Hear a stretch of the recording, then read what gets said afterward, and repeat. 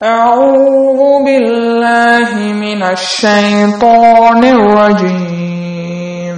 آمن الرسول بما أنزل إليه من ربه والمؤمنون كل آمن بالله وملائكته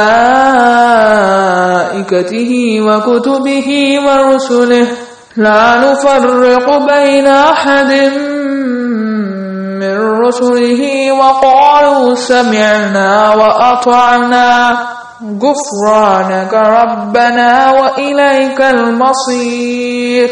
السلام عليكم ورحمة الله وبركاته. الحمد لله رب العالمين والعاقبة للمتقين ولا عدوان إلا على الظالمين والصلاة والسلام على أشرف الأنبياء والمرسلين وعلى آله وأصحابه أجمعين أما بعد. அன்புள்ள சகோதரர்களே, அல்லாஹ் ஜல்ல ஷானஹு தஆலாவுடைய பேரருளால் அவனுடைய மார்க்கத்தை பற்றி பேசுவதற்காகவும் கேட்பதற்காகவும் இந்த இடத்திலே நாம் எல்லோரும் கொண்டு சேர்ந்திருக்கின்றோம். இந்த அருமையான சந்தர்ப்பத்திலே நற்செயல்களும் கைசேதமும் என்ற தலைப்பில் சில முக்கியமான விஷயங்களை நினைவுபடுத்தலாம் என்று எண்ணுகின்றேன். அல்லாஹு தஆலா அல் குர்ஆனிலே மனிதர்களை பார்த்து கேட்கும்போது அப்ப ஹசிபுத்தும் அன்னமா ஹலக்னாக்கும் அபதா, உங்களை நாம் வீணாக படைத்திருக்கிறோம் என்று நீங்கள் நினைத்துக் கொண்டிருக்கிறீர்களா என்று கேட்கிறார். ஒரு மிகவும் உள்ளத்தை உலுக்கக்கூடிய ஒரு கேள்வி இது. அல்லாஹ் கேட்கிறான், உங்களை நாம் வீணாக படைத்திருக்கிறோம் என்று நீங்கள் நினைத்துக் கொண்டிருக்கிறீர்களா? வ அன்னக்கும் இலைனா லா துர்ஜஊன், மீண்டும் நம்மிடம் நீங்கள் திரும்பி வர மாட்டோம் என்று நினைத்துக் கொண்டிருக்கிறீர்களா என்றும் அல்லாஹ் கேட்கிறார். இப்ப இந்த வசனத்தில் இரண்டு விஷயங்களை அல்லாஹ் சொல்கிறார். ஒன்று, நீங்கள் வீணாக படைக்கப்படவில்லை என்பதை அல்லாஹு தஆலா மனிதர்களுக்கு சொல்கிறார். இரண்டாவதாக, மறுமையிலே போய் நிற்க வேண்டும் என்பதையும் அல்லாஹு தஆலா சொல்கிறார். எனவே மனிதன் இந்த உலகத்தில் வீணாக படைக்கப்படவில்லை. ஆனால் அதிகமான மக்கள் இதை உணராமலே இருந்து கொண்டிருக்கிறார்கள். நாம் ஏன் படைக்கப்பட்டோம் என்பதை உணராதவர்களாகவே இருந்து கொண்டிருக்கிறார்கள். மனிதர்களுடைய உணர்வு எப்படி என்றால், பிறக்கிறோம், கொஞ்ச காலம் வாழுவோம், போய்விடுவோம், வாழும் காலம் வரைக்கும் விரும்பியபடி வாழ்ந்துவிட்டு போவோம். இதுதான் அதிகமான மனிதர்களுடைய நிலைப்பாடாக இருக்கிறது. அன்புள்ள சகோதரர்களே, அல்லாஹு தஆலா நம்மை எதற்காக படைத்தான் என்பதை அவன் சொல்லும்போது, வமா ஹலக்துல் ஜின்ன வல் இன்ஸ இல்லா லியஅபுதூன், மனிதர்களையும் ஜின்களையும் மனிதர்களையும் என்னை வணங்குவதற்கே அன்று நான் படைக்கவில்லை என்று அல்லாஹு தஆலா சொல்கிறார். ஜின்களையும் மனிதர்களையும் என்னை வணங்குவதற்காகத்தான் படைத்தேன் என்று அல்லாஹ் சொல்லவில்லை. எப்படி சொல்லுகிறான்? ஜின்களையும் மனிதர்களையும் என்னை வணங்குவதற்கே அன்றி நான் படைக்கவில்லை. என்னுடைய அர்த்தம் என்ன? 100% நோக்கமும் மனிதன் படைக்கப்பட்டது அல்லாஹ்வை இபாதத் செய்வதற்காக. ஆனால் இதை உணர்ந்து கொண்டவர்கள் இந்த உலகத்தில் மிக அரிதானவர்கள் தான். அதிகமானவர்களுக்கு இது ஓதி காண்பிக்கப்பட்டால் கூட பெரிய அளவுக்கு எந்த மாற்றங்களும் இல்லை, பாதிப்புகளும் இல்லாத நிலை.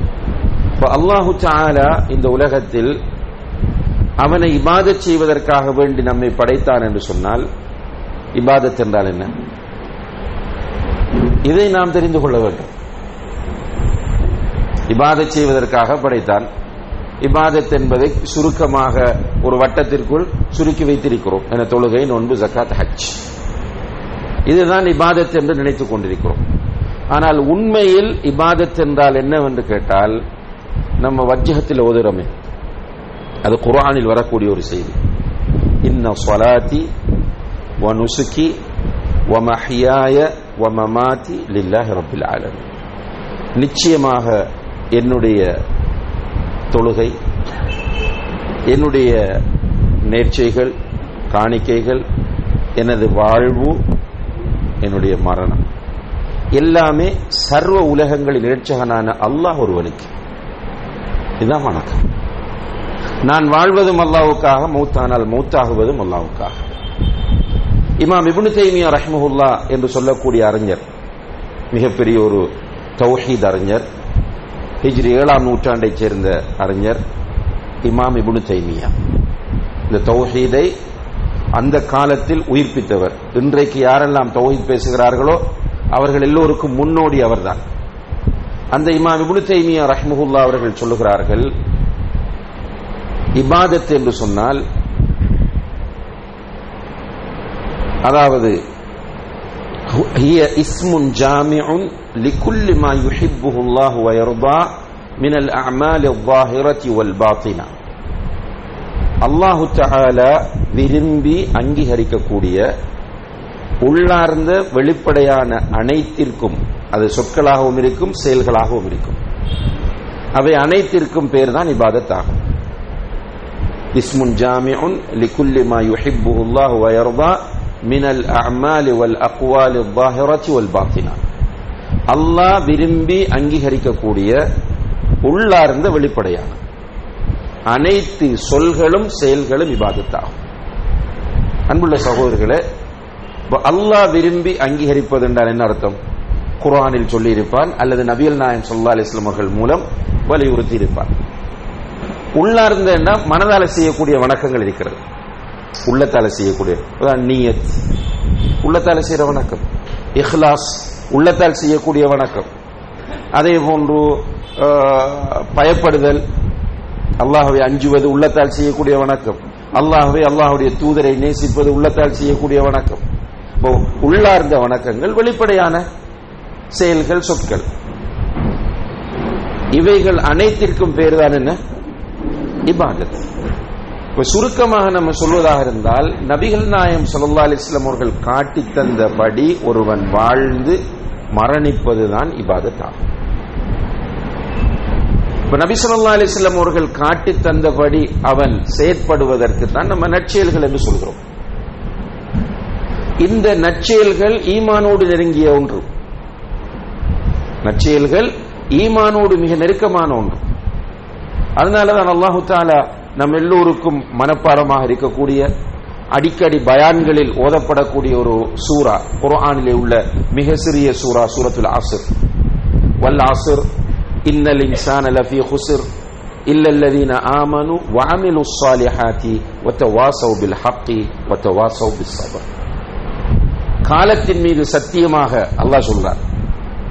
அப்ப அல்லாஹ் எதற்கு சத்தியம் செய்ய வேண்டும் என்றால், சொல்ல வருகிற விஷயத்தை கேட்கிறவர்களுடைய உள்ளங்களில் ஆழமாக பதிப்பதற்காக. காலத்தின் மீது சத்தியமிட்டு சொல்லுகிறான், நிச்சயமாக மனிதர்கள் அனைவரும் நஷ்டத்தில் இருக்கிறார்கள். எல்லா மனிதர்களும் நஷ்டவாளிகள். 4 தன்மைகள், பண்புகளை கொண்டவர்களை தவிர. முதல் தன்மை என்ன? ஈமான் கொண்டு. இரண்டாவது சாலிஹான நல்ல அமல்களை செய்து. மூன்றாவது அந்த அமல்களை, அந்த ஈமானை ஒருவருக்கொருவர் பரஸ்பரம் நினைவுபடுத்திக் கொண்டு, அதாவது தாவா செய்து கொண்டு, அதை தாவா செய்யும் போது சிம்பிளாக செய்ய முடியாத சோதனைகள், பிரச்சனைகள் வரும். அந்த சோதனைகளையும் பிரச்சனைகளையும் சகித்துக் கொண்டிருக்கிறார்களே, இவர்களை தவிர மற்ற எல்லோரும் நஷ்டவாளிகள். இது அல்லாஹ் காலத்தின் மீது அல்லது அசருடைய நேரத்தின் மீது சத்தியமிட்டு சொல்லக்கூடிய உண்மையாகும். ஈமானும் அமலும் பிரிக்க முடியாது. ஒரு மனிதனிடம் ஈமான் வந்தால் நல்ல அமல்கள் அவனிடத்தில் அதிகமாக வர வேண்டும். நல்ல அமல்கள் விஷயத்தில் ஈமான் உள்ளவன் போட்டி போட வேண்டும். அல்லாஹு தஆலா அல் குர்ஆனிலே சொல்கிறான், வஸ்தபிகுல் கைராத், நல்ல விஷயங்களில் நீங்கள் முந்திக் கொள்ளுங்கள். நல்ல விஷயங்களை பற்றி பேசுகிற இடங்களில் எல்லாம் அல்லாஹ் விரைந்து வாருங்கள், முந்திக் கொள்ளுங்கள் என்ற பிரயோகங்களை பயன்படுத்துகிறான். போட்டி போடுங்கள். அவர்கள் போட்டி போடுவார்கள். நல்ல விஷயங்களில், நற்காரியங்களில் ஈமான் உள்ள மக்கள் போட்டி போடுவார்கள். இந்த நல்ல காரியங்களை நாம் அதிகமாக செய்ய வேண்டும் என்பதற்கான உந்துதல்களை அல்லாஹ்வும் அல்லாஹ்வுடைய தூதரும் குர்ஆனிலும் ஹதீஸிலும் நிறைய நமக்கு வழங்கிக் கொண்டிருக்கிறார்கள். உதாரணமாக அல்லாஹு தஆலா சூரத்து தகாசுர் என்ற அத்தியாயத்தில் சொல்லுகிறான், அல்ஹாகுமுத் தகாசுர். இந்த அதிகமாக பொருளாதாரத்தை தேட வேண்டும், உலகத்தை தேட வேண்டும் என்ற ஆசை நீங்கள் ஏன் படைக்கப்பட்டிருக்கிறீர்கள் என்ற நோக்கத்தை விட்டு உங்களை திசை திருப்பி விட்டது. மேல நம்ம படைக்கப்பட்ட எதுக்காக கேட்ட எல்லாருக்கும் தெரியும். எதுக்காக படைக்கப்பட்டோம்? பணம் சம்பாதிக்கிறதுக்கா? ஊர்ல உலகத்துல பெருமை அடிக்கிறதுக்கா? அப்ப நம்ம ஏன் படைக்கப்பட்டோம் கேட்ட எல்லோரும் என்ன சொல்லுவோம்? அல்லாஹ்வை வணங்குவதற்கா? அந்த நோக்கத்தை விட்டும் இந்த உலகத்தில் நிறைய தேட வேண்டும் என்ற அந்த ஆசை உங்களை திசை திருப்பி விட்டது. ஹத்தா ஜுர்துமுல் மகாபிர். எதுவரைக்கும் இந்த நிலை நீடிக்கிறது என்றால் கபரை சந்திக்கிற வரையும் நீடிக்கிறது. நீங்கள் மக்பராக்களை, உங்களுடைய அடக்க ஸ்தலங்களை சந்திக்கிற வரைக்கும் இது நீடிக்கிறது என்று சொல்லிட்டு அல்லாஹ் சொல்றான். ஃபஅம்மா மன் தக்குலத் மவாசீனுஹு, யாருடைய மீசான் என்ற தராசு நன்மைகளால் கணக்கிறதோ ஃபஹுவ ஃபீ ஈஷத்திர் ராதியா, அவன் அல்லாஹ் பொருந்திக் கொண்ட வாழ்க்கையில் இருப்பான். யாருடைய மீசான் என்ற தராசு நன்மைகளால் கணக்கிறதோ அவன் அல்லாஹ் பொருந்திக் கொண்ட வாழ்க்கையில் இருப்பான். அதே போன்று சூரத்து ஜல்சலாவிலே அல்லாஹ் சொல்லும்போது இதா ஜுல்சிலத்தில் அர்து ஜில்சாலஹான்னு சொல்லிட்டு வந்து கடைசியா என்ன சொல்றான்? ஃபஅம்மா என்னது, யார் நல்லமல்கள் செய்கிறாரோ ஒரு அணுவளவு, وَمَن يَعْمَلْ مِثْقَالَ ذَرَّةٍ خَيْرًا يَرَهُ, ஒரு அணுவளவு நன்மை செய்தாலும் அதை அவன் கண்டுகொள்வான். இப்படி நன்மை செய்வதை நபி ஸல்லல்லாஹு அல்லாஹு தஆலா தூண்டுவதை நாம் குர்ஆனிலே பார்க்கலாம். அதே போன்று நபி ஸல்லல்லாஹு அலைஹி வஸல்லம் அவர்களும் தூண்டுகிறார்கள். கலிமத்தானி خفيفتان على اللسان ثقيلتان في الميزان حبيبتان إلى الرحمن سبحان الله وبحمده سبحان الله العظيم. இரண்டு வார்த்தைகள் இருக்கின்றன. அந்த இரண்டு வார்த்தைகளும் நாவுக்கு இலகுவானவை, ரஹ்மானுக்கு மிக விருப்பமானவை, உங்களுடைய மீசானை கணக்க செய்யக்கூடியவை. மீசான் என்றால் தராசு. அந்த இரண்டு வார்த்தைகளும் என்ன? சுப்ஹானல்லாஹி வ பிஹம்திஹி சுப்ஹானல்லாஹில் அஸீம்.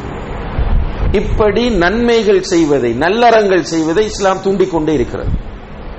நல்லறங்களுக்கு கிடைக்கக்கூடிய வெகுமதிகளை எல்லாம் பட்டியலிடுகிறது. நீங்கள் இப்படி செய்தால் இப்படி கிடைக்கும்.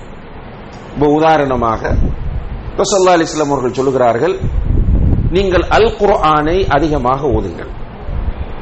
நீங்கள் அல் குர்ஆனை அதிகமாக ஓதினால் ஒரு எழுத்துக்கு உங்களுக்கு 10 நன்மை கிடைக்கும். நீங்கள் அலிஃப் லாம் மீம் என்று ஓதினால் உங்களுக்கு 30 நன்மை கிடைக்கும்.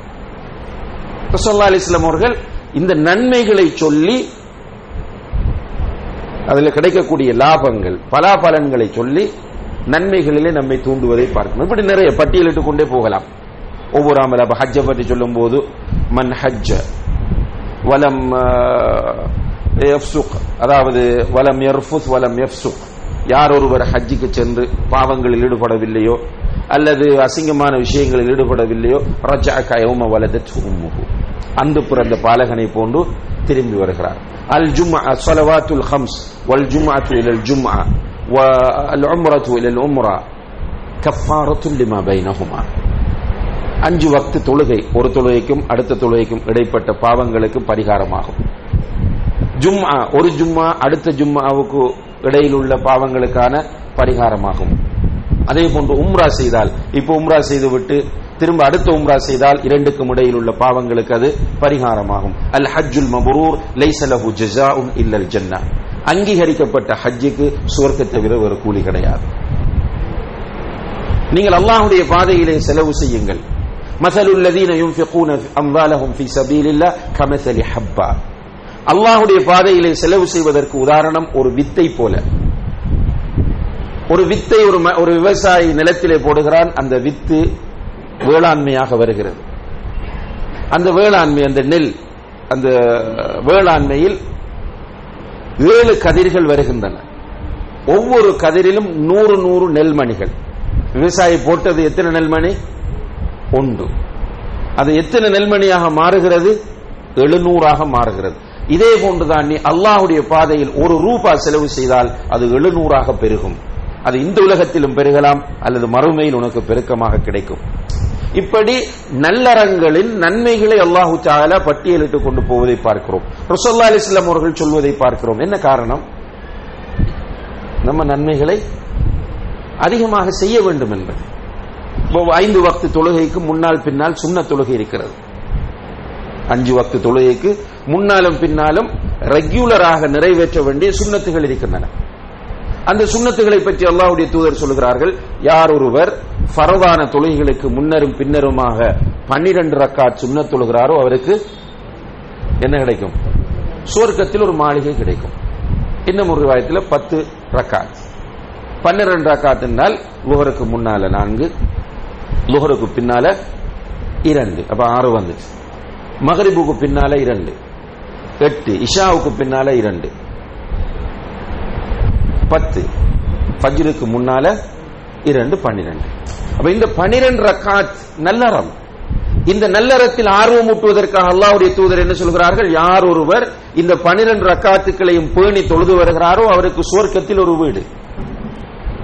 அதே போன்று அல்லாஹ்வுடைய தூதர் அஸருக்கு முன்னால 4 ரக்காத் தொழுவதை சொல்கிறார்கள். ரஹிமல்லாஹு இம்ரஅன் ஸல்லா கப்லல் அஸ்ரி 4. யார் அஸருக்கு முன்னால் 4 ரக்காத் சுன்னத் தொழுகிறாரோ அவருக்கு அல்லாஹ் அன்பு காட்டுகிறான், இரக்கம் காட்டுகிறான், அல்லது அல்லாஹ் அன்பு காட்டட்டும் இரக்கம் காட்டட்டும் என்று துஆ செய்கிறார்கள். இதுவெல்லாம் நன்மைகள் விஷயத்தில் நாம் போட்டி போட வேண்டும் என்பதை நமக்கு உணர்த்துகிறது. முதலில் நம்ம புரிந்து கொள்ள வேண்டிய விஷயம் என்னென்று கேட்டால், அல்லாஹு தஆலா இந்த உலகத்தில் நம்மை வீணாக படைக்கவில்லை. இரண்டாவதாக அல்லாஹ் படைத்த நோக்கம் என்ன? இபாதத் செய்ய வேண்டும். இபாதத் செய்ய வேண்டும் என்ன? நல்லறங்களை நிறைய செய்ய வேண்டும். மூன்றாவது, நல்லறங்களில் நாம் போட்டி போட வேண்டும். நான்காவது, நல்லறங்களுக்கு கிடைக்கக்கூடிய நன்மைகளை நாம் புரிந்து கொள்ள வேண்டும். இதை செய்தால், இந்த விஷயம் நான் குறிப்பிட்ட விஷயங்களை எல்லாம் நாம் கவனத்திலே எடுத்துக்கொண்டால், கண்ணியத்திற்குரிய சகோதரர்களே, நல்லறங்களில் நமக்கு ஆர்வம் ஏற்படும். நல்லறங்கள் தவறி போனால் கைசேதம் வரும். அதான் நல்லறமும் கைசேதமும் என்ற தலைப்பு. இந்த நல்லறங்களை சரியாக புரிந்து கொண்டவர்கள், நற்செயல்கள் பற்றி சரியாக ஈமான் கொண்ட மக்கள் இருக்கிறார்களே, அவர்களுக்கு நல்லறங்கள் தவறி போனால் அது அவர்களுக்கு கைசேதமாக மாறும். சஹாபாக்களுக்கு அப்படி இருந்தது. ஒரு நாள் 7 சஹாபாக்கள் அல்லாஹ்வுடைய தூதரிடத்திலே வருகிறார்கள். வந்து கைசேதப்படுகிறார்கள். யா ரசூலல்லாஹ், ذهب اهل الدثور بالاجور. செல்வந்தர்கள், பணக்காரர்கள் நன்மைகளை கொள்ளையடித்துக் கொண்டு போகிறார்கள். எப்படி? யுஸல்லூன கமா நுஸல்லி. பணக்காரர்களாக இருக்கிறார்கள், எங்களை போன்றவர்களும் தொழுகிறார்கள். யஸூமூன கமா நஸூம். நாங்கள் நோன்பிருப்பது போன்று அவர்களும் நோன்பிருக்கிறார்கள். எல்லாம் எங்களை போல செஞ்சுட்டு வந்து வயதஸத்தகூன பிஃபுதூலி அம்வாலிஹிம். அவர்களிடத்தில் நிறைய நன்மைகள் இருக்கின்றன. அந்த நன்மைகளை வைத்து நிறைய பொருளாதாரம் இருக்கிறது. அந்த பொருளாதாரத்தை வைத்து அவர்கள் எங்களை விட மேலதிகமாக நன்மைகளை கொள்ளையடிக்கிறார்கள், சதகா செய்கிறார்கள். அந்த சஹாபாக்களுடைய ஃபீலிங்க பாருங்க. எங்களால் தர்மம் செய்ய முடியவில்லை என்கிற கவலை அவர்களுக்கு வருகிறது. நன்மையில் போட்டி போட வேண்டும் என்ற உணர்வு அவர்களுக்கு வருகிறது. சில பெண்கள் ரசூல் ஸல்லல்லாஹு அலைஹி வஸல்லம் அவருடைய வீட்டுக்கு வருகிறார்கள். வந்து சொல்லுகிறார்கள், யா ரசூலல்லாஹ், ஆண்கள் எங்களை முந்தி போகிறார்கள். அவர்கள் உங்களோடு மஸ்ஜிதில் உட்கார்ந்து படிக்கிறார்கள், பயணங்களில் உங்களோடு வந்து உங்களிடம் படிக்கிறார்கள். எங்களுக்கு படிப்பதற்கு வாய்ப்பில்லையே, யா ரசூலல்லாஹ், எங்களுக்கும் இவ்வாறு நீங்கள் ஒரு ஏற்பாடு செய்து தர வேண்டும். நன்மையான விஷயத்தில் அவரிடத்தில் அந்த கைசேதமும் போட்டியும் உருவாகிறது.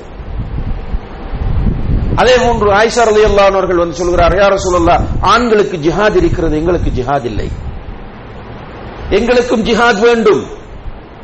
ரசூலுல்லாஹி அலைஹி வஸல்லம் அவர்கள் சொன்னார்கள், உங்களுக்கு ஜிஹாத் இருக்கிறது, ஆனால் அதிலே சண்டை இல்லை என்றார்கள். என்ன ஜிஹாத்? ஹஜ். பெண்களுக்கு ஹஜ் என்பது ஜிஹாத், அதிலே சண்டை இல்லை.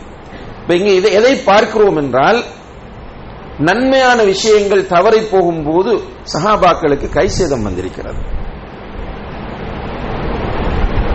சின்ன சஹாபாக்கள் இந்த அவங்க குழந்தைகளை வளர்த்த முறையை பாருங்க. சிறிய சஹாபாக்கள் கூட சில நன்மையான சந்தர்ப்பங்கள் மிஸ் ஆகும் போது அழுதிருக்கிறார்கள், கடுமையாக அழுதிருக்கிறார்கள். ரசூலுல்லாஹி அலைஹி வஸல்லம் அவர்கள் யுத்தத்திற்கு மக்களை அழைக்கும் போது சில சஹாபாக்கள் அதுக்குள்ள போய் அந்த பேர் எடுப்பாங்க. எடுக்கிற நேரத்தில் சின்ன சஹாபாக்கள் என்ன செய்வாங்க, சிறிய சஹாபாக்கள் காலை உயர்த்திட்டு நிற்பாங்க. அப்ப பார்க்கும்போது ரசூலுல்லாஹி அலைஹி வஸல்லம் ஓகே நீங்க வரலாம் என்று ஒருவேளை செலக்ட் பண்ணிட்டு இருப்பாங்க. இப்ப கால் உயர்ந்திருந்தா அவர் நினைச்சிட்டார் நான் பெரிய ஆள் என்று அல்லாஹ்வுடைய தூதர் நினைத்து என்னை யுத்தத்திற்கு எடுப்பார்கள் என்று. ஆனா ரசூலுல்லாஹி அலைஹி வஸல்லம் உங்களுக்கு முகத்தை பார்த்தா தெரியும் தானே. ரசூலுல்லாஹி அலைஹி வஸல்லம் அவர்கள் ரிஜெக்ட் பண்ணிடுவாங்க, நீ வர முடியாது போ. அந்த குழந்தைகள் வீட்டுக்கு போய் கடுமையாக அழுவார்கள், எங்களுக்கு அந்த பாக்கியம் இல்லை என்று சொல்லி.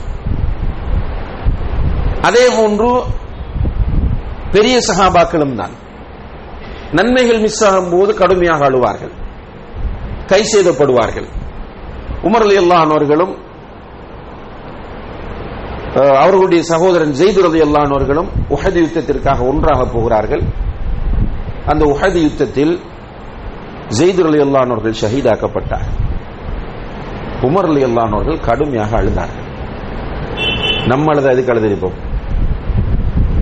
உடன் பிறந்த சகோதரன் ஸைத் கொல்லப்பட்டு விட்டார், ஷஹீதாக்கப்பட்டு விட்டார். அவர் உடன் பிறந்த சகோதரன் உமர் ரலியல்லாஹு அன்ஹு அவர்கள் கடுமையாக அழுகிறார்கள். நமக்கு அப்படி ஒரு சிச்சுவேஷன் வந்து நாம் அழுதிருந்தால் எதற்காக அழுதிருப்போம்? நம்முடைய சகோதரன் மிஸ் ஆயிட்டான் என்று சொல்லி அழுதிருப்போம். உமர் ரலியல்லாஹு அன்ஹு அவர்கள் எதுக்கு அழுதாங்க தெரியுமா? என்னுடைய சகோதரனுக்கு கிடைத்த பாக்கியம் எனக்கு கிடைக்கவில்லை என்று அழுதார்கள். இதுதான் கை சேதம். என்னுடைய சகோதரனுக்கு கிடைத்த அந்த அருமையான சந்தர்ப்பம் எனக்கு கிடைக்காமல் போய்விட்டது. இப்படி அடுக்கிக் கொண்டே போகலாம். ரசூலுல்லாஹி அலைஹி வஸல்லம் அவர்கள் தபூக் யுத்தத்திற்காக வேண்டி அழைப்பு விடுக்கிறார்கள். தபூக் யுத்தம் என்பது ஒரு காலநிலை வந்து கடும் உஷ்ணமான காலநிலையில் விடுக்கப்பட்ட ஒரு அழைப்பு அந்த யுத்தத்திற்கு. அதே நேரத்தில் ஒரு பெரிய படையை ரசூலுல்லாஹி அலைஹி வஸல்லம் அவர்கள் தயார் செய்கிறார்கள். ஏனென்றால் இஸ்லாத்தினுடைய எல்லா எதிரிகளும் ஒன்று சேர்ந்து முஸ்லிம்களை தாக்க வருகிறார்கள் என்று கேள்விப்பட்டதனால் ரசூலுல்லாஹ் ஏற்பாடு செய்கிறார்கள். அவங்க எப்படி அழைப்பு விடுத்தாங்க தெரியுமா? யுத்தத்திற்கு மக்களை சேர்க்கும் போது சொன்னார்கள், மன் ஜஹஸ ஜைஷல் உஸ்ரதி ஃபலஹுல் ஜன்னah. யார் இந்த கஷ்டமான நேரத்தில் செல்ல போகிற படையை தயார் செய்கிறாரோ அவருக்கு சுவர்க்கம் என்றார். இந்த காலநிலை கஷ்டமானது, கடும் உஷ்ணம். இரண்டாவது, விவசாயிகள் பேரிச்சம்பழத்தை அறுவடை செய்ய வேண்டிய காலம் போனார்களாக இருந்தால் பேரிச்சம்பழம் முழுக்க ஒட்டகத்திற்கு தான் உணவாகும், மனிதர்களுக்கு பயன்படாது. அப்படியான ஒரு சூழலில் யார் இந்த படையை தயார் செய்கிறாரோ அவருக்கு சுவர்க்கம் என்று சொன்னார். சஹாபாக்கள் போட்டி போடுறாங்க சகோதரனே. எப்படி போட்டினால், முதலாவதாக உஸ்மான் ரலியல்லாஹு அன்ஹு அவர்கள் போனார்கள். வீட்டுக்குள்ள போய் வந்து ஒரு பொட்டலம் கொண்டு வந்தார்கள். ரசூலுல்லாஹி அலைஹி வஸல்லம் அவர்கள் உட்கார்ந்திருக்கிறார்கள். அந்த பொட்டலத்தை அவிழ்த்து அல்லாஹ்வுடைய தூதரின் மடியில் கொட்டினால் உள்ளே 1000 தங்க காசுகள். ரசூலுல்லாஹி அலைஹி வஸல்லம் அந்த தங்க காசு அள்ளி பார்த்துட்டு சொன்னார்கள், உஸ்மான் ரலியல்லாஹு அன்ஹு அவர்கள் இதற்கு பிறகு என்ன செய்தாலும் பிரச்சனை இல்லை, அவருக்கு சுவர்க்கம் என்றார்கள். அதோடு அவர் நிறுத்தல்ல, யா ரசூலல்லாஹ், ஷாமில் இருந்து என்னுடைய வியாபார பொருட்கள் வந்து கொண்டிருக்கின்றன, அத்தனை சரக்குகளையும் நான் இந்த யுத்தத்திற்காக தருகிறேன் என்று சொன்னார்கள். அபூபக்கர் ரலியல்லாஹு அன்ஹு அவர்கள் வீட்டில் உள்ள எல்லாவற்றையும் கொண்டு வந்து கொடுத்தார்கள். உமர் ரலியல்லாஹு அன்ஹு அவர்கள் தன்னுடைய சொத்தில் சரி பாதியை கொண்டு வந்து கொடுத்தார்கள். சஹாபாக்கள் போய் இருக்கிற எல்லாவற்றையும் அள்ளி வந்து கொட்டுகிறார்கள். சில சஹாபாக்கள் போய் பார்த்தால் அவருடைய வீட்டுக்குள்ள ஒரு அள்ளு பேரிச்சம்பழம் தான் இருக்கு. நாளைக்கு நமக்கு தேவையே என்றெல்லாம் யோசிக்காமல் அதை கொண்டு வந்து கொட்டுகிறார்கள். இவ பேர் எடுக்கிறாங்க, யுத்தத்துக்கு போறவங்க பேர் சொல்லுங்க வந்தால். ரசூலுல்லாஹி அலைஹி வஸல்லம் எப்படி செட் பண்ணாங்க என்றால், ஒரு வாகனத்துக்கு 2 பேர். கொஞ்ச நேரம் ஒருவர் வாகனத்தில் ஏறி போவார், மற்றவர் நடந்து போவார், பிறகு மேலிருக்கிறவர் இறங்கி நடப்பார், இவர் ஏறிக்கொள்வார். இப்படித்தான் அரேஞ்ச் பண்றாங்க. கிட்டத்தட்ட 30,000 சஹாபாக்கள் பேர் கொடுத்திருந்தாங்க. இதுல என்ன விசேஷம் என்று கேட்டால், இந்த பேரெல்லாம் எடுத்துக்கொண்டிருக்கும் போது ஒரு டீம் வராங்க சஹாபாக்கள். யா ரசூலுல்லாஹ் எங்கட பேரையும் எழுதுங்க. ரசூலுல்லாஹி அலைஹி வஸல்லம் கேட்டாங்க, வாகனம் இருக்காங்க? அவங்க சொன்னாங்க, யா ரசூலுல்லாஹ் எங்கள்கிட்ட வாகனம் இல்லை. அப்படியா இருந்தா நீங்க திரும்பி போங்க, நீங்கள் திரும்பி போய்விடுங்கள், உங்களுக்கு யுத்தத்துக்கு வர முடியாது. அல்லாஹ் குர்ஆனிலே சொல்லுகிறான் சகோதரர்களே, அந்த சஹாபாக்கள் அந்த இடத்தில் நின்று கொண்டு கடுமையாக அழுதார்கள். அவர்களுடைய கண்களில் இருந்து கண்ணீர் வடிந்தது. அல்லாஹ் குர்ஆனில் அந்த வசனத்தை இறக்கி வைக்கிறார். என்னதுக்கு அழுதார்கள்? கைசேதம். ரசூல் ஸல்லல்லாஹு அலைஹி வஸல்லம் சொல்லிவிட்டார்கள், மன் ஜஹஸ ஜைஷல் உஸ்ரத்தி ஃபலஹுல் ஜன்னah. யார் இந்த கஷ்டமான நேரத்தில் இந்த படையை தயார் செய்கிறாரோ, இந்த படையில் கலந்து கொள்கிறாரோ, அவருக்கு சுவர்க்கம் என்று சொன்னால் நம்ம கலந்து கொள்ள முடியவில்லை என்கிற கைசேதம். இப்ப நல்லறங்கள் செய்ய முடியாமல் போகும்போது கைசேதம் வரும். கடைசியில் ஸல்லல்லாஹு அலைஹி வஸல்லம் அவர்கள் இப்படி போய்கொண்டிருக்கும் போது கூட வந்த சஹாபாக்களிடத்தில் சொன்னார்கள், மதீனாவிலே சிலர் இருக்கிறார்கள், அவங்க உங்களோட வரல, ஆனால் அவர்களுக்கு உங்களுக்கு கிடைக்கிற கூலி கிடைக்கும் என்றார்கள். நீங்கள் கஷ்டப்பட்டு பள்ளத்தாக்குகள் இறங்கி ஏறி வெயிலில் எல்லாம் பயணிக்கிறீர்கள், உங்களுக்கு என்ன கூலி கிடைக்குமோ அதே கூலி அவர்களுக்கும் கிடைக்கும் என்றார்கள். அவர்கள் யாரு? நல்லறம் செய்ய முடியவில்லை என்று கைசேதப்பட்டவர்கள். இன்றைக்கு நம்மட நிலைமை என்ன? நல்லறம் செய்யறது மிகப்பெரிய கஷ்டமா இருக்கு நமக்கெல்லாம். நல்லறம் செய்யறது அறுக்க கொண்டு போற ஆடு மாதிரி ஆயிட்டு. சொல்றது கஷ்டம், சதக்கா கொடுக்கிறது கஷ்டம், ஒரு தாவா நிகழ்ச்சியில ஒரு பயான்ல ஒரு குர்ஆனை கற்றுக்கொள்றதுல ஈடுபடுவது கஷ்டம், குர்ஆன் ஓதுவது கஷ்டம், நல்ல விஷயங்கள் எல்லாம் நமக்கு கஷ்டமா போகுது. அதே டைம்ல பாருங்க, ஜாஹிலியத்துகளும் ஹராமும் இலகுவாக இருக்கு. இன்றைக்கு குர்ஆன் ஓதுனீங்களான்னு கேட்டா இல்லைன்ற. இன்றைக்கு டிவி பாத்தீங்களா? அல்ஹம்துலில்லாஹ். இன்னைக்கு ஃபேஸ்புக் எத்தனை தடவை பார்த்தீங்க? தாராளமா பார்த்தேன். இன்னைக்கு வாட்ஸ்அப் எத்தனை தடவை ஓபன் பண்ணினீங்க? அது சொல்ல முடியாது எத்தனை தடவை. பாருங்க நம்முடைய எதிர்மறையான நிலையை. நல்லறங்கள் நமக்கு போர் அடிக்கின்றன, நல்லறங்கள் வெறுப்பாக இருக்கின்றன, ஆனால் ஜாஹிலியத்தின் பாவமும் நமக்கு விருப்பத்திற்குரியதாக மாறிவிட்டது. நல்ல நல்ல அமல்களை, நல்ல செயல்களை செய்வது சில நேரங்களில் நமக்கு மிகப்பெரிய ஒரு சோதனையாக அமைகிறது. நம்ம நினைக்கிறோம் அப்படி. இந்த நிலை முனாஃபிக்குகளுடைய நிலை. நல்லறங்கள் யாருக்கு கஷ்டமாகிறதோ, நல்லறம்னா நான் ஆரம்பத்தில் சொல்லிட்டேன், திக்ரு செய்யறது, குர்ஆன் ஓதுறது நல்லறம். எந்த அளவுக்கு என்றால் அல்லாஹ்வுக்காக ஒருவரை பார்த்து சிரிப்பதும் நல்லறம், பிள்ளைகளோடு உட்காருவது, நோயாளிகளை பார்க்க செல்வது, அனாதை குழந்தைகளுடைய தலையை தடவி விடுவது, விதவைகளுக்காக வேண்டி பாடுபடுவது, சுன்னத் தொழுகைகளில் ஈடுபடுவது, காலை மாலை திக்ரை ஓதுவது, குர்ஆனை ஓதுவது, குர்ஆனை பாடமாக்குவது, இப்படி நல்லறங்கள் நிறைய இருக்கின்றன. இந்த நல்லறங்கள் யாருக்கு கஷ்டமாகும் என்று கேட்டால் முனாஃபிக்குகளுக்கு தான் கஷ்டமாகும். அல்லாஹ் குர்ஆனில் சொல்லுகிறான், முனாஃபிக்குகளை பற்றி சொல்லும் போது, இதா காமு இல ஸலாத்தி காமு குஸாலா, அவர்கள் தொழுகைக்காக வேண்டி எழுந்தால் சோம்பரிகளாகத்தான் எழுந்து வருவார்கள். ஃப்ரெஷ்ஷா ஆர்வமா. ரசூலுல்லாஹி அலைஹி வஸல்லம் சொன்னாங்களே, இந்த முன்சஃபில் உள்ள நன்மை ஒருவர் புரிந்து கொள்வாராக இருந்தால் அவர் என்ன செய்வார்? தவழ்ந்தாவது வந்து சேருவார். அல்லது முன்சஃபில் இடம் பிடிப்பதற்காக சீட்டு குலுக்க வேண்டி வந்தால் சீட்டு குலுக்க இடம் பிடிப்பார். அந்த அளவுக்கு முன்சஃபில நன்மை இருக்கிறது. சஹாபாக்கள் ரசூலுல்லாஹ் சொன்னாங்க, யார் ஒருவர் தொழுது விட்டு அடுத்த தொழுகை எதிர்பார்த்திருக்கிறாரோ அவர் தொழுகையில் இருக்கிறார். இப்ப மகரிப தொழுதுட்டு பள்ளியிலே உட்கார்ந்து இஷாக்கு அதான் சொல்லாதா, நம்ம இஷாவும் சேர்ந்து தொழுதுட்டு போவோம் என்று ஒருவர் உட்கார்ந்து இருந்தால் இஷா டைம் வரும் வரைக்கும் அவர் இருப்பது தொழுகையில்.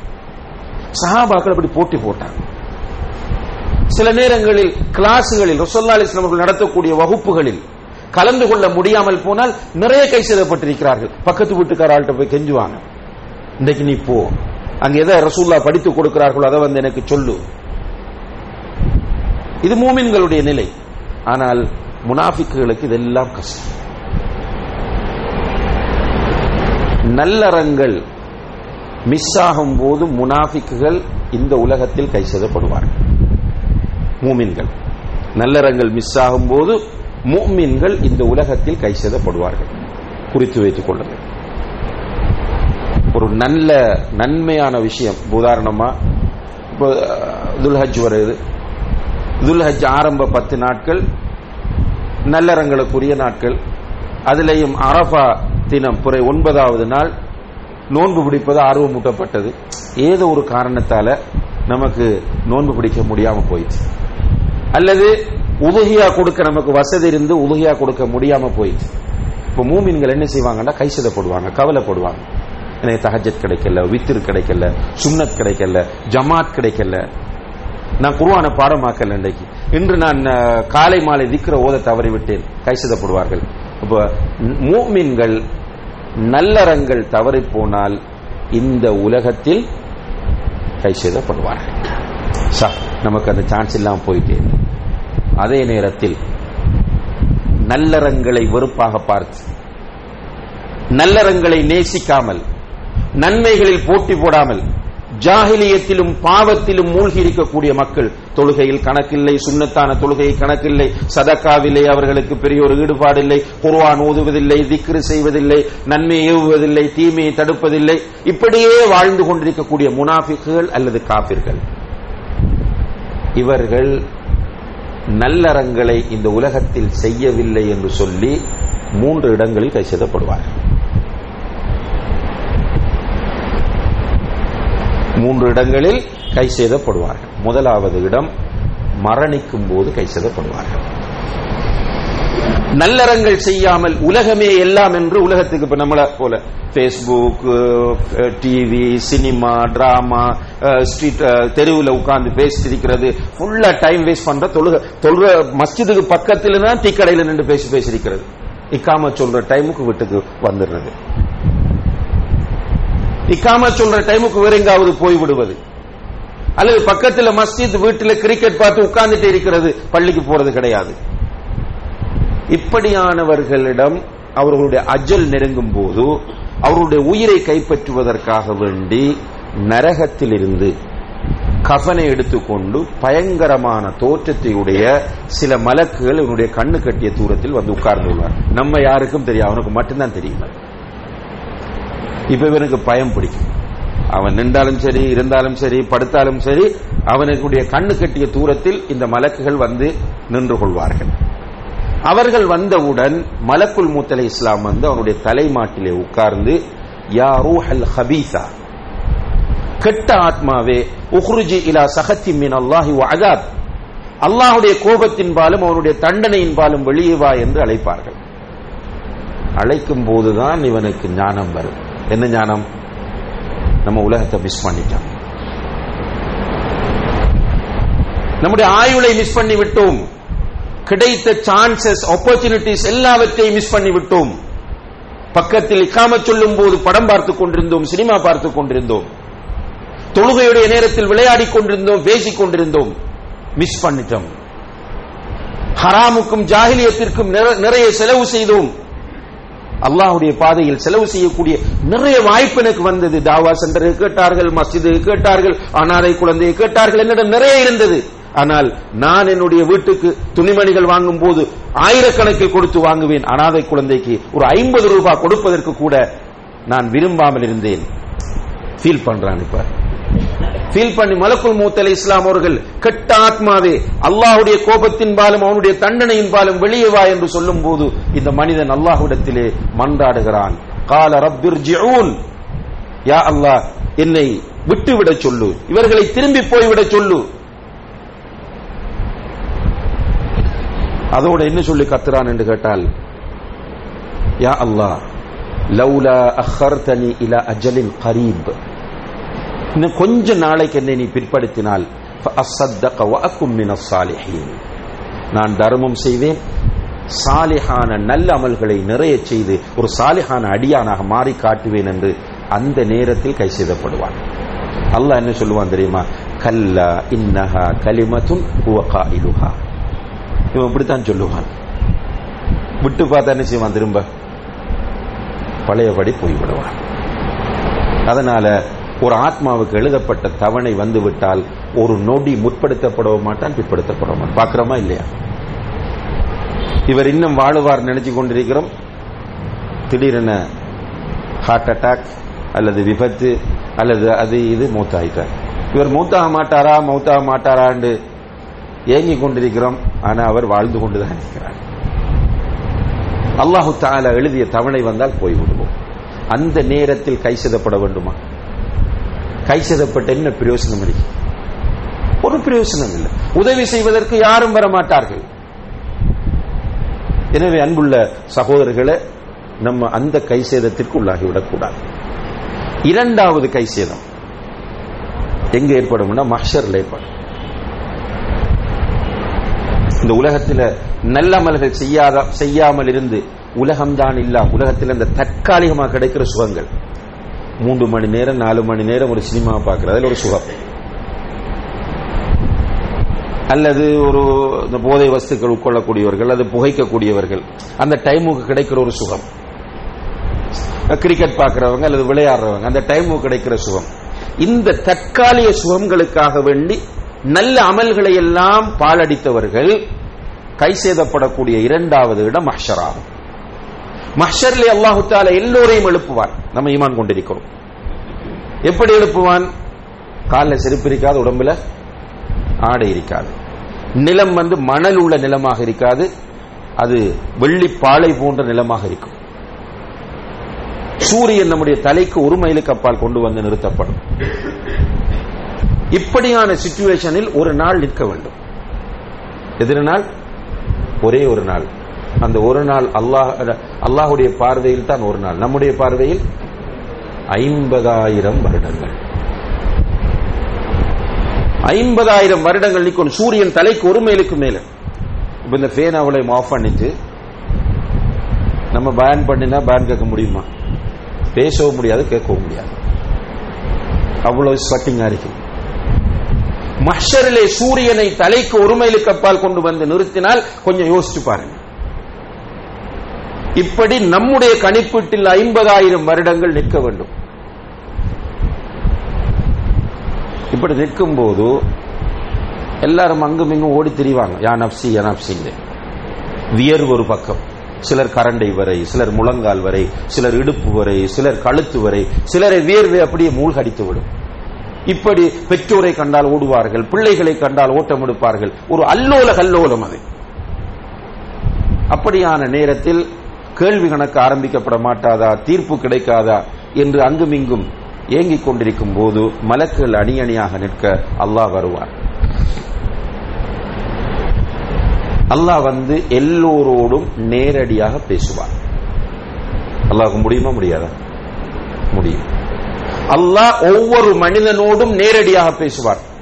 டிரான்ஸ்லேட்டர், மொழிபெயர்ப்பாளர்கள் எல்லாம் கிடையாது. நேரடியாக பேசும்போது இவன் தலையை கீழே போட்டு தான் நிற்பான். ஏன்? நல்லமல் செய்யலை. அவனுக்கு ஒரு மனச்சாட்சி இருக்கு, அவனுக்கு அவனை தெரியும். எனவே இவனால் தலையை நிமிர்த்த முடியாது, கீழே பார்த்து கொண்டிருப்பான். இந்த உலகத்தை மிஸ் பண்ணியவன் கீழே பார்த்து கொண்டிருக்கும் போது அல்லாஹ் ஒவ்வொரு கேள்வியா, தொழுதாயா, உன்னுடைய பொருளாதாரம் எப்படி செலவு செய்தாய், உன்னுடைய ஆயுள் எப்படி கழித்தாய், உன்னுடைய இளமை பருவத்தில் நீ என்ன அமல்கள் செய்தாய், உன்னுடைய கல்வியை கொண்டு நீ என்ன செய்தாய், இப்படி கேள்விக்கு மேல கேள்வி கேட்க ஆரம்பிச்சோன்னு இவனுக்கு பயம் எடுக்கும். வலது பக்கம் திரும்புவான். அவன் செஞ்ச அத்தனை ஹராம், அத்தனை ஜாஹிலியத், அத்தனை பெரும்பாவங்களும் குவிக்கப்பட்டிருக்கும். அவ்வளவையும் பார்த்து அதிர்ச்சி அடைந்து இடது பக்கம் திரும்புவான். இடது பக்கம் பார்த்தா இடது பக்கமும் அவன் தேடிய அனைத்தும் குவிக்கப்பட்டிருக்கும். எல்லாம் வரும். அவர்கள் செய்த அத்தனையும் கொண்டு வந்து வைக்கப்படும். வலா யظ்லிமு ரப்புக அஹதா. உன்னுடைய ரப்பு யாருக்கும் அநீதி இழைக்க மாட்டான். பயம், நடுக்கம், வியர்வை. இந்த மனிதன் அல்லாஹ்வை பார்ப்போம் என்று நிமிர்ந்து பார்ப்பான். வஜீஅ யௌமஇதின் பிஜஹன்னம். நரகம் கொண்டு வரப்படும். எப்படி நரகம் கொண்டு வரப்படும் என்றால், நரகத்திற்கு 70,000 மூக்கணாங்கயிறுகள். 70,000 மூக்கணாங்கயிறுகள். ஒவ்வொரு கயிற்றிலும் 70,000 மலக்குகள் என்று நரகத்தை இழுத்து வருவார்கள். சமிஉ லஹா தகய்யுதன் வ ஜஃபீரா. நரகம் இறைந்து கொண்டு கொதித்துக் கொண்டிருக்கும். அந்த நரகத்தை பார்த்ததும் இவன் சொல்லுவான், யா லைதனி கத்தம்து லிஹயாதி. கை சேதம். யா லைதனி, எனக்கு ஏற்பட்ட கை சேதமே. கத்தம்து லிஹயாதி, என்னுடைய இந்த வாழ்வுக்காக வேண்டி நான் உலகத்திலே நல்லமல்களை செய்து முற்படுத்தி இருக்க வேண்டாமா என்று கை செய்தப்படுவான். ஏதாவது பிரயோசனம் இருக்கா? அல்லாஹ் கேட்கிறான், வ அன்னா லஹு ذிக்ரா, அந்த நேரம் படிப்பினை பெறுகிறான். இந்த படிப்பினால் என்ன பிரயோசனம் இருக்கிறது என்று அல்லாஹ் கேட்கிறார். இதெல்லாம் குர்ஆன் சகோதரர்களே, விளையாட்டல்ல, பகவத்கீதையில் வந்ததல்ல, அல்லது இமாம்கள் சொன்னார்கள், பெரியார்கள் சொன்னார் என்பதல்ல. அல்லாஹ் குர்ஆனில் சொல்கிறான், நரகத்தை இவன் பார்க்கும் போது யௌம யததக்கருல் இன்சான், மனிதன் அந்த நேரத்தில் உணர்ச்சி வருவான், படிப்பினை வருவான். ஃபஅன்னா லஹு ذிக்ரா, அவனுக்கு அந்த படிப்பினையில் என்ன பிரயோசனம் இருக்கிறது என்று அல்லாஹ் கேட்கிறான். வந்த கை சேதம் ஒரு பிரயோசனமும் இல்லை. இப்ப பயான கேட்கிறோமா, ஹதீஸ படிக்கிறோமா, குர்ஆனை படிக்கிறோமா, பெற்றோர் சொல்றாங்களா, ஃப்ரெண்ட் சொல்றாங்களா, உலமாக்கள் சொல்றாங்களா, போட்டி போடுவோம், அமல்களை செய்வோம். இல்லை என்றால் அந்த நேரத்தில் கை சேதப்படுவோம், பட்டு பிரயோசனம் இல்லை.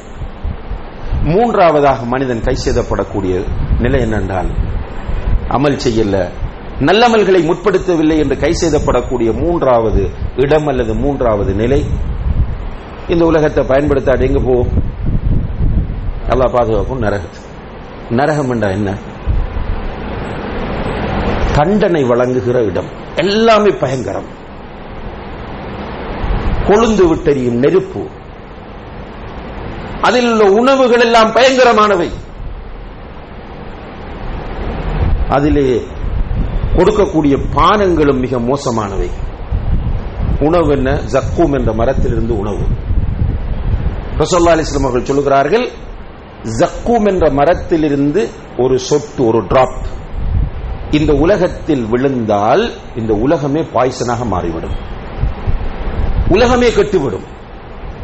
கேட்கிறாங்க, அதை சொல்லிட்டு ஃபகைஃப பிமன் யகூனு தஆமா, இந்த ஜக்கூம் ஒரு மனிதனுக்கு உணவாக கொடுக்கப்பட்டால் அவனுடைய நிலைமை எப்படி இருக்கும்?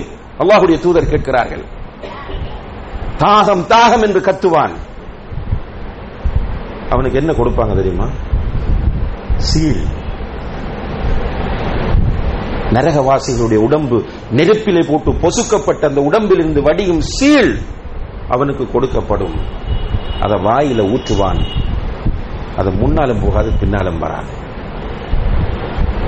அல்லாஹ் சொல்லுகிறான், இதை வாய்க்குள்ள போட்டோன்னே அவன் மெல்ல முயற்சி செய்வான், மெல்ல முடியாது. யஅதீஹில் மௌத்து மின் குல்லி மக்கான், எல்லா பக்கத்தாலும் அவனுக்கு மௌத்து வரும். வமா ஹுவ பிமையித், ஆனா அவனால மௌத்தாகாது. கடுமையாக சூடாக்கப்பட்ட தண்ணீர் கொடுக்கப்படும். அவ்வளவு தாகம். கெஞ்சுவான், தண்ணீரை தாருங்கள் என்று கெஞ்சும் போது கடுமையாக சூடாக்கப்பட்ட தண்ணீர் கொடுக்கப்படும். அல்லாஹ் குர்ஆன்ல சொல்றான், அந்த தண்ணியை கிட்ட கொண்டு போனால் யஷ்வில் வுஜூ, அவனுடைய முகத்தை அப்படியே அது பொசுக்கிவிடும். ஆனா அவன தாகம் தாங்க முடியாமல் அந்த தண்ணீரை குடிப்பான். அல்லாஹ் குர்ஆனில் சொல்கிறான், அந்த தண்ணீர் அவனுடைய வயிற்றுக்குள் போனால் குடல்கள் எல்லாம் துண்டு துண்டாகி அவனுடைய பின் துவாரத்தால் வரும். அல்லாஹ் நம் அனைவரையும் இந்த கொடிய நரக நெருப்பிலிருந்து பாதுகாக்க வேண்டும். வேதனை தாங்க முடியாத இந்த மனிதன் கத்துவான். அல்லாஹ் சொல்றான், வஹும் யஸ்தரிஹூன ஃபீஹா, கத்துவார்கள் என்று எப்படி சொல்றான் என்றால் அழுவார்கள் என்று சொல்லவில்லை. யஸ்தரிஹூன ஃபீஹா, சுராஹ் என்றால் கூக்குரலிட்டு கத்துவது. இவ்வாறு வேதனைகளை அனுபவிக்கிற அந்த மனிதன் நரகத்திலே கூக்குரலிட்டு கத்துவான். எப்படி கத்துவான் என்றால், ரப்பனா அக்ரிஜ்னா நஅமல் சாலிஹன் கைரல்லதி குன்னா நஅமல், யா அல்லாஹ், எங்களுடைய இரட்சகனே, இந்த நரகத்தில் இருந்து எங்களை வெளியாக்கி விடு, நாங்கள் உலகத்திற்கு போய் சாலிஹான நல்ல அமல்களை நிறைய செய்வோம். அல்லாஹ் கேட்கிறான், அலம், அதாவது அவலம் நுஅம்மிர்கும் மா யததக்கரு ஃபீஹி மன் ததக்கர் வஜாஅகுமுன் நதீர், ஒரு மனிதன் படிப்பினை பெறக்கூடிய அளவு காலம் உலகத்தில் உங்களை நான் வாழ வைக்கவில்லையா? 30 வருடங்கள், 40 வருடங்கள், 50 வருடங்கள், 60 வருடங்கள் உங்களை நான் உலகத்தில் வாழ வைக்கவில்லையா? வஜாஅகுமுன் நதீர், யாரும் உங்களிடம் வந்து இப்படி நரகம் இருக்கிறது என்று உங்களுக்கு எச்சரிக்கை செய்யவில்லையா? அல்லாஹ் கேட்பார். குர்ஆனில் சூரா ஃபாத்திரில் அல்லாஹ் தஆலா சொல்லக்கூடிய செய்தி இது. கேட்கும் போது இந்த மனிதன் பொய் சொல்ல முடியுமா? இப்ப நம்ம போய் சொல்லலாம், இவ்வளவு செய்தியை கேட்ட நாம் இல்ல யாரும் வரல சொல்ல முடியுமா? பலா, வந்தார்கள். அப்ப அல்லாஹ் சொல்றான், ஃபதூகு, நன்றாக அனுபவியுங்கள், உங்களுக்கு உதவி செய்வதற்கு யாரும் வர மாட்டார்கள். இந்த மனிதன் நரகத்தில் போட்டு பொசுக்கப்படும் போது, நரகத்தில் போட்டு வேதனை செய்யப்படும் போது கை செய்யப்படுகிறார். ஆனால் எந்த பிரயோசனமும் இல்லை. இப்ப இந்த உலகத்தில் மூமின்கள் அவர்களுக்கு உலகத்தில் வைத்து நல்லறங்கள் தவறி போனால் உலகத்திலே அவர்கள் உடனே கை செய்யப்படுவார்கள். சில சலஃபு சாலிஹீன்கள், கண்ணியத்திற்குரிய சகோதரர்களே, தஹஜ்ஜத் தொழுகை மிஸ் ஆகி விட்டது என்பதற்காக அழுதிருக்கிறார்கள். தஹஜ்ஜத் தொழுகை மிஸ் ஆன பாவமா? இல்ல, தஹஜ்ஜத் தொழுகை அவர்களுக்கு மிஸ் ஆகி விட்டது என்பதற்காக அழுதிருக்கிறார்கள். சில சலஃபு சாலிஹீன்கள் சுன்னத்தான நோன்பு மிஸ் ஆகி விட்டது என்பதற்காக அழுதிருக்கிறார்கள். சில சலஃபு சாலிஹீன்கள் வளமையாக ஓதக்கூடிய குர்ஆனை அன்று ஓத முடியவில்லை என்பதற்காக அழுதிருக்கிறார்கள். இது உலகத்தில் அவர்களுக்கு ஏற்படக்கூடிய கை சேதம். உண்மையிலேயே ஈமான் இருந்தால், மறுமை மீது நம்பிக்கை இருந்தால், சுவர்க்கத்தின் மீது ஆசை இருந்தால், இந்த நல்லமல்களின் பிரயோசனத்தை புரிந்து கொண்டால் மூமின்களுக்கு இந்த கை சேதம் இந்த உலகத்தில் வரும். ஆனால் எல்லாத்தையும் கேட்டுட்டு நமக்குன்ற ஒரு ஓன் ஸ்டைல் இருக்கு. நீங்க சொல்றதெல்லாம் சொல்லுங்க, நான் இப்படித்தான் இருப்பேன். நீங்க இவ்வளவுதான் குர்ஆன் வசனம் ஹதீஸை சொல்லி நரகத்தை சொல்லி பேசினாலும் நான் ஃபஜ்ருக்கு எழுந்திருக்க மாட்டேன், நான் ஜமாத்தோட தொழ மாட்டேன், நான் ஜக்காத்து கொடுக்க மாட்டேன். நீங்க பேசுறத பேசுங்க, தேவை நான் வந்து கேட்டுட்டு போவேன். ஆனா எனக்குன்ற ஒரு ஸ்டைல் இருக்கு. நான் ஃபேஸ்புக் பார்ப்பேன், அதுக்கு எவ்வளவு டைமும் கொடுப்பேன், ஆனா குர்ஆன் ஓத மாட்டேன். நான் ஹராமான விஷயங்களில் எவ்வளவு செலவு செய்வேன், துனியாவுக்காக எவ்வளவு செலவு செய்வேன், அல்லாஹ்வுக்காக கேட்டு வராதீங்க. அது என்கிட்ட போலீஸ் இல்ல, நான் தர மாட்டேன். இப்படியே இருந்தால் இந்த 3 இடங்களிலும் கை செய்யப்பட வேண்டி வரும். ஒன்று மௌத்தாகும் போது, இரண்டாவது மஹ்ஷரில், மூன்றாவது நரகத்தில். எனவே அன்புள்ள சகோதரர்களே, அல்லாஹு தஆலா எனக்கும் உங்களுக்கும் நம்முடைய பெற்றோர் பிள்ளைகள் எல்லோருக்கும் இந்த உலகம் மறுமைக்கான விளைநிலம் என்பதை புரிந்து கொண்டு கிடைக்கிற சான்ஸ் எல்லாம் ஒவ்வொரு செகண்டையும் நல்ல அமல்களை, நல்ல காரியங்களை செய்வதிலே போட்டி போடக்கூடிய, பயன்படுத்தக்கூடிய வாய்ப்பை அல்லாஹு தஆலா நம் எல்லோருக்கும் தந்தருள வேண்டும். மௌத்தாகும் போதும் மஹ்ஷரிலும் நரகத்திலும் வைத்து கை சேதப்படக்கூடிய கூட்டத்திலிருந்து நம் அனைவரையும் அல்லாஹு தஆலா காப்பாற்ற வேண்டும். அதற்கு போதுமானவனாக அவனே இருக்கிறான். வஆஹிரு தஅவானா அனில் ஹம்துலில்லாஹி ரப்பில் ஆலமீன். வஸ்ஸலாமு அலைக்கும் வரஹ்மத்துல்லாஹி வபரகாத்துஹு.